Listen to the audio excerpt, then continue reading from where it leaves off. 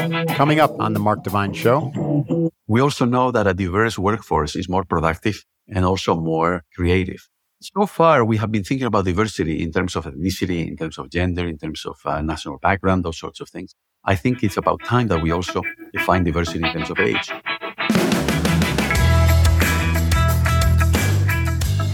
Hi, I'm Mark Divine, and this is the Mark Divine Show. Thanks so much for joining me today. I really appreciate your support.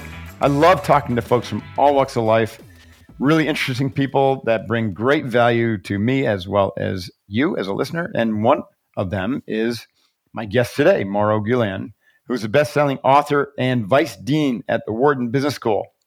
Mauro's forthcoming book is The Perennials, the Megatrends Creating a Post-Generational Society. I'm looking forward to talking to him about that. He's one of the more original thinkers at Wharton. He's an expert in global market trends. He's a highly sought-after speaker and consultant. And his online courses on Coursera have attracted over 100,000 participants. He's won multiple teaching awards there at Wharton. And his presentation on global market trends has become a permanent feature of over 50 other executive education programs. He's also the Wall Street Journal bestselling author of 2030, How Today's Biggest Trends Will Collide and Reshape the Future of Everything. Super stoked to have you on the Mark Divine Show, Mauro. How are you doing today, sir? I'm doing pretty well. Thank you for inviting me. I'm really excited. I'm passionate about the intersection of leadership and also what you would call futurism. It's probably one of my sweet spots, even though I'm not an expert on future technology and the work you're doing. Is pretty cool. Just for a quick background, I am getting my PhD in global leadership and change. And I'm a Navy SEAL. So I'm fascinated with how people shape their reality distortion field, to use a Steve Jobs quote, that to become interested in this intersection of technology and demography and this field that you've created out of thin air. I think everything in the world depends on human beings. We own our future. So that's why I take demography so seriously. I think the numbers of people, how they're distributed, especially by age, has a major impact on pretty much everything: politics, the economy, business, culture, everything. And so I decided maybe 10 years ago or so to focus a lot of my attention on the intersection among three things, really: the economy, technology, and demographics. I think that's great. The intersection of those three things, that's a great window into the future. So technology is a hard science. Economics is a soft science, and demography is in between. Is that considered a social science or a hard science? It is a social science. I think economists would disagree with you. They think that their science, their field has become very mathematical and very rigorous. Except none of the models work. But it is, yeah. The problem is that, and they're trying to, make up for that. But the problem is that human beings don't necessarily conform to a model, and that we all have psychological biases and all sorts of things. But demography is the same kind of thing. I mean, it's based on data, it's based on modeling. But again, sometimes demographers scratch their heads, not understanding why is it that something unexpected happened. I think the latest example was what happened with the number of babies being born during the pandemic. Mm-hmm. And people were wrong, right? That's right. In the 70s, what was the name of the book that got everyone terrified? The population bomb. Population bomb, right? So the demographers thought that we were just going to be completely overwhelming the planet by 2000 or something like that. Yeah, 1968, I think it was. How did they get it so wrong? They got it wrong because I think, has always been the mistake that Thomas Malthus was the first one to make that mistake. That demographers think, population is growing exponentially, but they don't realize that technology in particular can also change the way in which we produce things and how much we produce and so on and so forth. However, I would say that the jury is still out on that one, Mark, because now we have climate change. And clearly, we would have less energy consumption if we had fewer people on the planet. So I think we need to keep an eye on this thing, whether the population bomb was an exaggeration or not, now in the context of global warming. So much to talk about when it comes to demographics. Even the president's election, the whole debate now about whether we should be having two candidates, both of whom are either approaching 80 or above the age of 80. Right. So that's another demographic variable, right? And there's this huge debate that's out there. Now let's stay with this theme of global population. Why is it that developed countries tend to depopulate or tend to have their population growth slow and decline and then eventually dip below that replacement number of 2 whatever children? That's a great question. And it's a puzzle, right? Because, hey, if people have more money, maybe they should have more children because they can afford to have more children. Given that children are expensive, you have to pay for the education. and so on and so forth. But the problem is that countries get rich, and as a result of that, you have people moving from the small village to the city. And then things change, right? Because you no longer have a family farm for which you need family labor.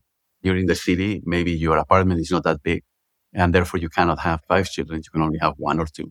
But more importantly, countries get developed because they manage somehow to put the other half of the population, women, who in the past were not active, were not actually producing things outside of the household.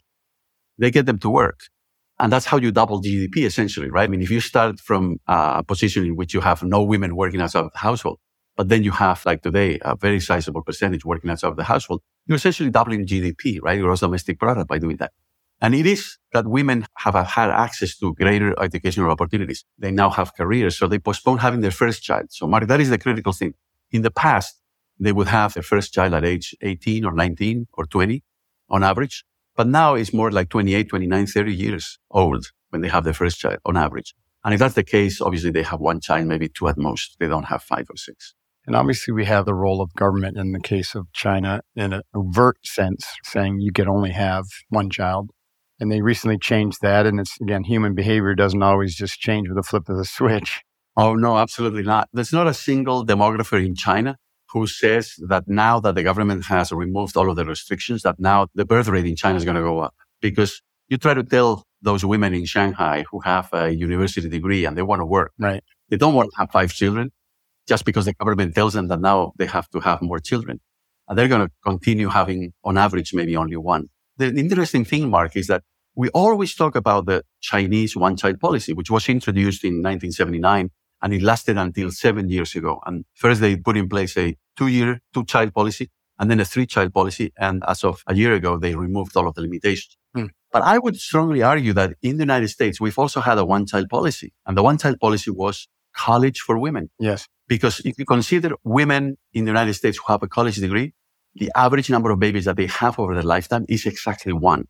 Interesting. I was reading just the other day something called the Kissinger Report, where it's talking about the fear of population explosion and actually government getting involved, and maybe just through kind of promotion of a certain way of life and policies that we're going to encourage fewer family members or fewer or lower birth rate. Yeah. So it actually happened in our country as well, I'm asking. Oh, no, absolutely. But we have to think about the following. This is no longer the case, but back in the 1960s, early 70s, the population of the world was growing by 1 additional billion people every 25 to 30 years. Right. Had that trend continued, I think we would be having a very different conversation today. But again, because of women getting an education and working outside of the household, and that number has been coming down in the United States ever since the 1970s, and after the United States in most countries around the world. Even in Africa, the number is coming down, but from a very high level, right? And they're still far outpacing the Western world in terms of population growth. But the number is falling down. So let's draw a big picture for anyone who is listening and maybe hasn't been tracking. But from my understanding, the demographics of China and Russia are almost devastating in terms of where they're going to be demographically in the next 50 years. Africa's ascendant. And then, the Americas are largely neutral, probably because of immigration, if we could get our immigration laws squared away. Am I somewhere on target? Absolutely on target. So we have at one end of the spectrum, we have Japan, China, Russia. Eastern Europe is also very low birth rate. Then as you get into Western Europe, there's some countries like Sweden or like the UK that actually approximate the US, which is somewhere, as you said, neutral in the middle, right? And then on the other end, we have Africa, we have some parts of Latin America, and we still have some parts of South Asia, but not India, right? Because in India, they're approaching 2 children per woman. Okay. It's hard for me. When I was growing up, Indian families on average would have 6 or 7 children. But today they're approaching 2, which is a replacement, right? It's incredible. That is incredible.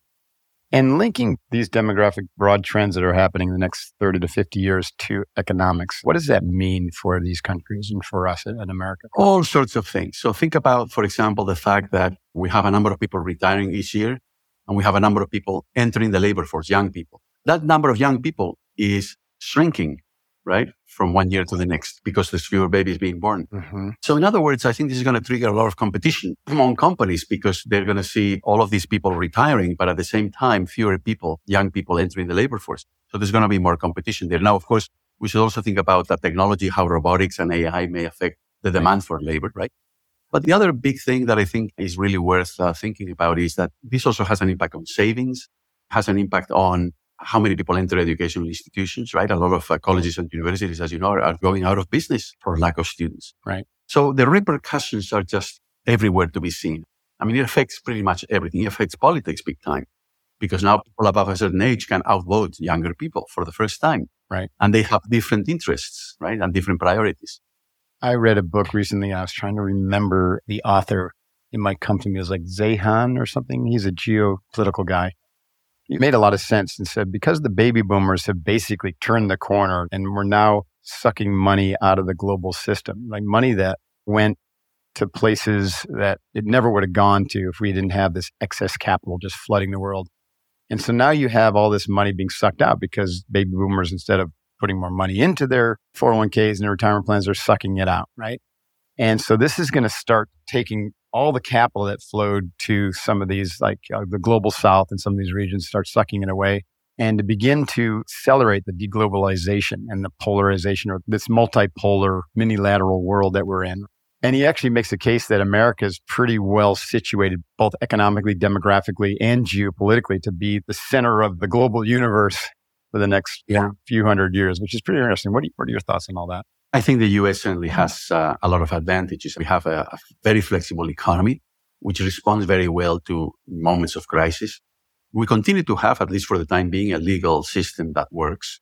Unlike many for the time being, that's right. Yeah, that attracts investors and that attracts interest and all of that. And of course, the U.S. continues to have a commanding lead in terms of technology. But if you ask yourself, where was the UK, let's say, about 120 years ago? It was roughly the same kind of situation. It was like very prosperous. It was dominant in the world. And, within 30 or 40 years, that was all gone. So you really have to pay attention to what's going on, right? And not make any assumptions that anything is going to last forever, right? This is true. And I think one of the things that really ends up changing things very quickly, as you know very well, is technology. Mm-hmm.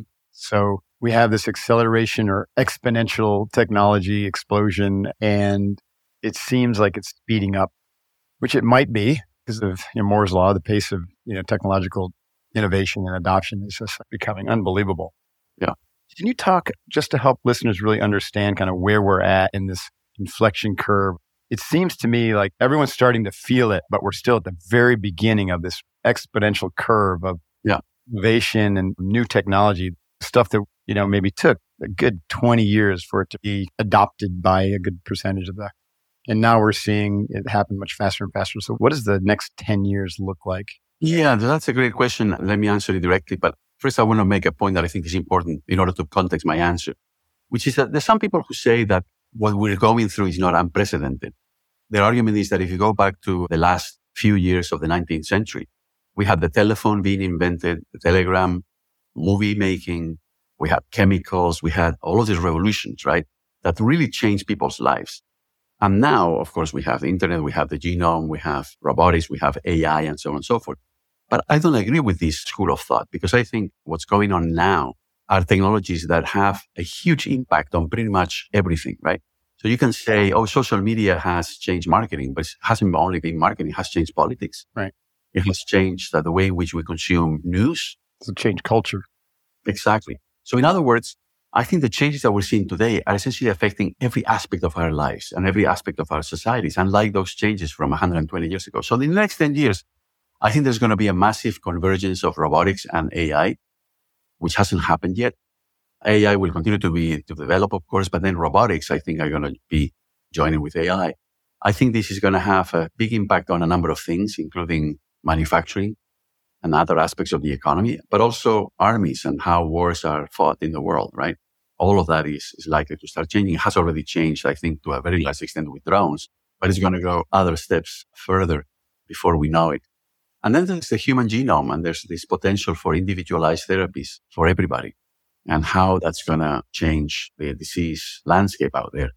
But then the other thing that I would like to tell your listeners is that we shouldn't be triumphalist about technology, right? Because we tend to think that technology is just going to make everything better and so on. It has made one thing worse, at least one thing. And we saw that with the pandemic, with the coronavirus, which is that all of this interconnectivity essentially has meant that a virus, if it's stubborn enough, can actually make the entire world very unhappy, miserable. right? Those 2 years or so that we had to live through. Right. So sometimes technology helps, sometimes technology creates a lot of problems. Plus, we have the other issue, which is how many people are going to lose their jobs in robotics, in AI, and so on. I think that's also a very important question to be asking ourselves. Okay, we're going to take a short break here from the Mark Divine Show to hear a short message from one of our partners. And now back to the show. Kind of speaks to your work in your new book, Perennials. I'd like to double click on just AI. There's so much disparity of thought on what AI actually will be like in the future and whether it'll be benevolent or some overlord, or what do you think the risks are? And we all can surmise what the benefits would be, but So I think about benefits, for example, these days, AI can be used to read X-rays or to read MRIs, and it tends to do a much better job than doctors looking at them. Right. In any event, it can be just a check on that. It helps make our cars, even if they're not driverless, it makes them safer, right? Because there's also a lot of these AI things now that a car, if you're about to hit an object, it starts... it could almost eliminate human error, right? If you look at the medical profession, like you said, 750,000 people literally killed by the medical industry itself every year. That's like the third leading cause of death. Absolutely. And I think AI will also make education much better. Right. So there are all of these benefits. There's no question about it. I think there are two basic concerns about AI. One thing is the famous singularity, that is to say that machines take over. I'm not given to science fiction. So it may happen, it may not. But that's even from the beginnings of the field, like Alan Turing already alerted the world to singularity, right? The possibility of singularity. Mm-hmm. But I'm not too concerned about that. I think the biggest concern is the short-term effect on people and their careers and their jobs. Because robotics so far was essentially replacing physical or manual labor with machines. Right. But now AI essentially threatens the cognitive occupations, like what I do as a professor and as a researcher. It may well be that podcasters are also replaced by AI, maybe out of a job very soon as well. We could all be out of a job. We might be the ones who fought against universal basic income. We were like, hey, we need a UBI. Exactly. So I think that is the more immediate concern. And it's also the concern, I think, about how AI may make some companies extremely powerful, right? Right. The ones who succeed at developing the right type of AI that then gets adopted in the world. We have in this IT sector this tendency for the winner-take-all kind of dynamic, right? That winner or winners, but in that case, very few companies, like 3 or 4 companies essentially making big bucks. Far surpassing, except in the case of like China, which is corporatized the state. It's the global corporations that seem like they're far more powerful these days than a country or a nation state. It used to be the center of power. Absolutely right. So we are living through interesting times, let's put it that way. Yeah, for sure. That's fascinating. Now, you mentioned the genome and like personalized healthcare as it relates to both prevention as well as also longevity. What are your views on lifespan and health span? Yeah, I think the biggest potential would be, as you just hinted, that we might be able to prevent disease. So, for example, you find out that you have the gene that may, predispose you towards a particular illness. Right. So you can take early action. And I think we should probably all remember the very shocking case of Angelina Jolie, who found out that she had the gene and she decided then to have a double mastectomy. Mastectomy, exactly. Yeah. So that was brought to people's attention, this very interesting potential of the genome. But then also, if you get a disease, to try to target the root cause of the disease through genomic research on each individual patient. And in other words, then thinking about what the best course of action is. And, when it comes to cancer, we're no longer really thinking about liver cancer or lung cancer as separate things. Now it's more like, what is the underlying genetic mutation that led to it, right? Rather than thinking in terms of which organ of the body is affected. More systemic view. Absolutely. What about just reversing aging, though? Besides the hacks, I'm looking at my hyperbaric chamber, right? So this study out of Sweden says that actually can lengthen your telomeres and reverse or slow down aging, maybe both. What's your view? Because you're in Colombia and you're talking to all the pioneers. Look, I'm not an expert, obviously, in this area, but from what I know, I recount a number of stories about this in the book. The issue here is that, obviously, when you think about the problem genetically, there must be a gene that essentially causes us to age, right? And not to have cells renew themselves so that we can live forever, right? There must be a gene. And if you can identify that gene, then perhaps what you can do is turn it off somehow, and then we would live forever. Now, secondly, of course, the problem is that the human body is very complex because it's highly evolved. So researchers have managed to turn off the gene with worms, which are very simple organisms. And these worms, for example, when they turn the gene off, they manage to live 3 or 4 times longer. But tell you the truth, Mark, I'd rather be a human being who passes away at some age rather than be a worm. There's another thing here. There's this obsession with living longer, which is the lifespan or life expectancy. But we haven't thought, I think, enough about the health span. So how many of those years we continue to be in good physical and mental shape so that we can enjoy life? That's right. And you know what? Over the last 30 or 40 years in the United States, life expectancy has grown slightly faster than the health span. Mm-hmm. And the United States, we are the only country in the world in that situation because every other country in the world, both things have grown at about the same rate. Okay. So the lifespan and the health span. My interpretation of that is that we don't have a great lifestyle here in the United States in terms of nutrition. Right. We have this big problem with obesity and other chronic diseases. That essentially means that, yes, our healthcare system is good enough to keep us alive, but not with the quality of life. I would submit that another reason for that is just the way that we treat families, right? And separate them. And so my parents, they lived in Florida. Well, my parents lived up in upstate New York. And I always wondered, like, gosh, that doesn't seem very, you don't get that robust interaction all the time. And the grandparents with the grandkids. And anyway, so these other cultures have a different way of organizing the family so that the elders are engaged and have meaning and purpose, right? And the blue zones all say that, right? The blue zone studies, like the elders they're working in the garden, they're being grandparents, watching the grandkids, they're having fun. Yeah, but let's not minimize the importance of psychological factors in terms of life expectancy and the health span, because we all know that stress kills, right? Right. It really kills a lot of people around the world, including the United States. So there's also a lot of psychological things. Happier people who smile a lot, people who joke a lot, they're known for having greater longevity, right? We also need to think about the cognitive and the psychological side of all of these things. Yeah, setting aside just the issue of like, would you even want to live for 200 years if you really, let's say you were just like bored to death. I think a lot of people would be like, I don't want to do that. Like my son, he was like, I have no interest in that. Personally, I do if I could continue to serve and teach and I'm finding passion in that. I'm like, okay, just keep it going a little longer. That'd be fun. Yeah. But what are the practical issues with regard to the economy and culture? If all of a sudden in 20, 30 years, everyone's living to 150 to 100. Yeah, of course. But not only that, also we would have a much greater population in the world. So much more consumption, much more energy use. Right. Even though fewer people are being born, there's a lot of people who are being born. A lot of people not dying. But if at the other end, we don't have enough people exiting the stage, right, then the earth will get crowded. There's no question about it. But on the other hand, I think all of these changes are going to be relatively gradual. So yes, I think life expectancy at some point will break the 100-year barrier, which once again, this is the average number of years the average person, let's say American, would live. So that, I think it's highly likely that we will breach the 100-year barrier at some point in the future. You wrote a book recently called Perennials. Can you tell me about just the general theme and what got you interested and where did this emerge from? Absolutely. So all of this emerged from the idea that I think many of the problems that we are encountering right now have to do with the fact that we have been organizing our lives in the wrong way. For 100 years or so, we have organized our lives in terms of sequential stages. So first we play when we're very little, then we study, then we work, and then we retire. Right. And I think we have reified retirement as this golden age in which we're going to have all of the fun that we didn't have when we were working. Of course, and people on average die within 5 years of retirement because they have no meaning and all the energy that propped up that third stage dissipates. Exactly right. And it also causes other problems. Like for women, that model doesn't work very well because of biology, right? Because they want to have children at the same time that under that model, they would need to be promoted at work and they would need to be very dedicated to their jobs.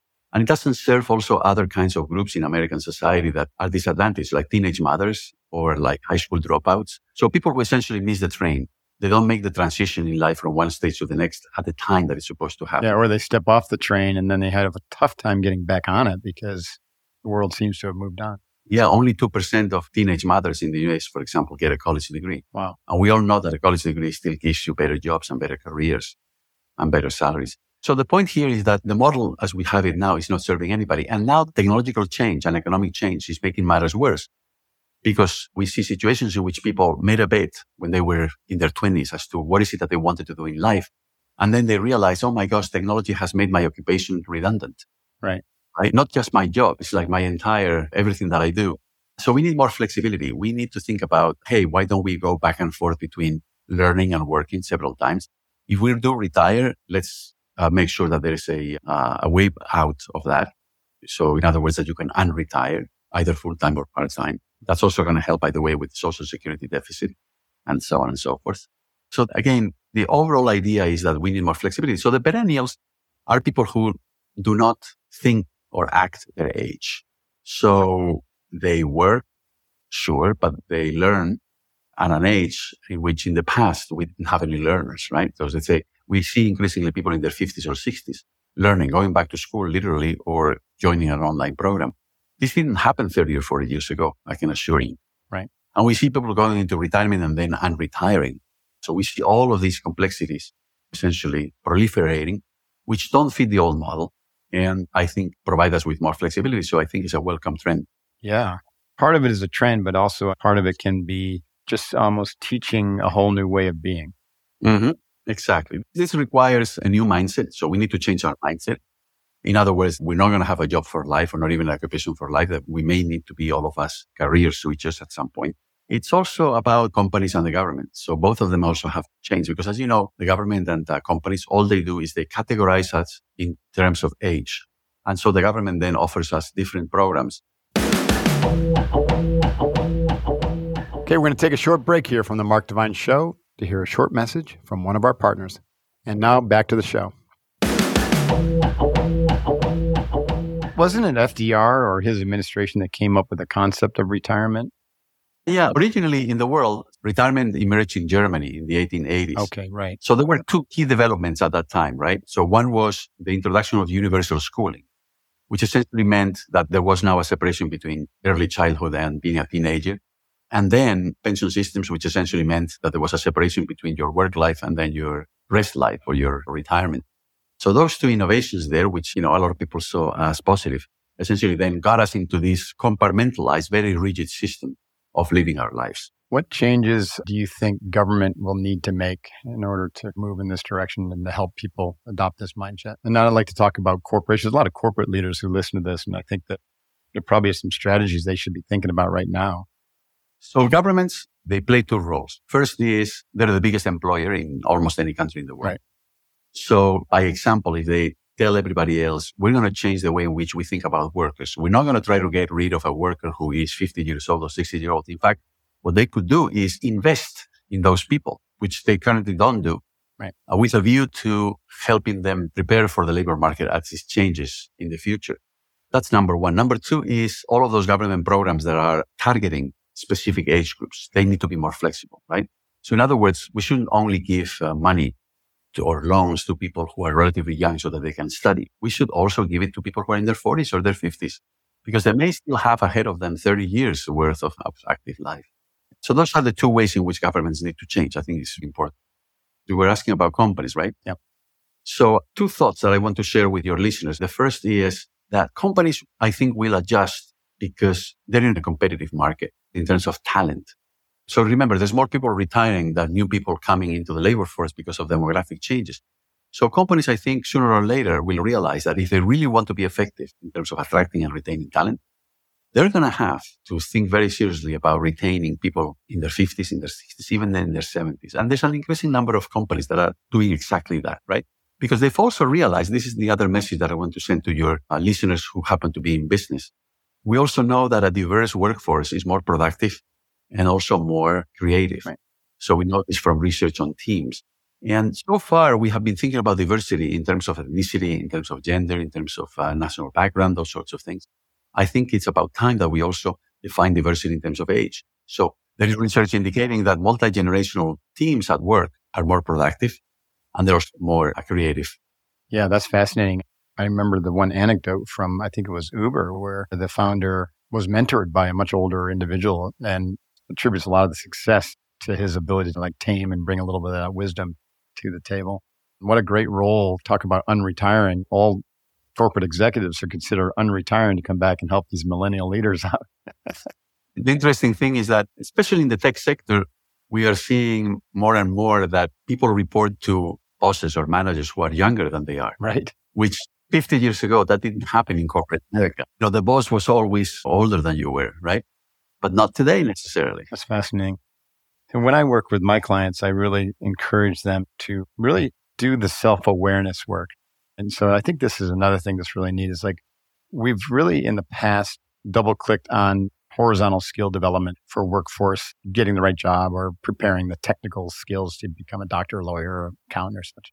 And what I like to focus people on is what I call vertical development is let's focus on the skills of enhancing your capacity as a human being to see more, to be more inclusive, to be more compassionate.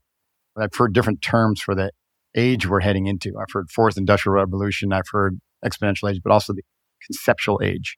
The skills that are most important aren't going to be those technical skills because ChatGPT or some future AI can do those, right?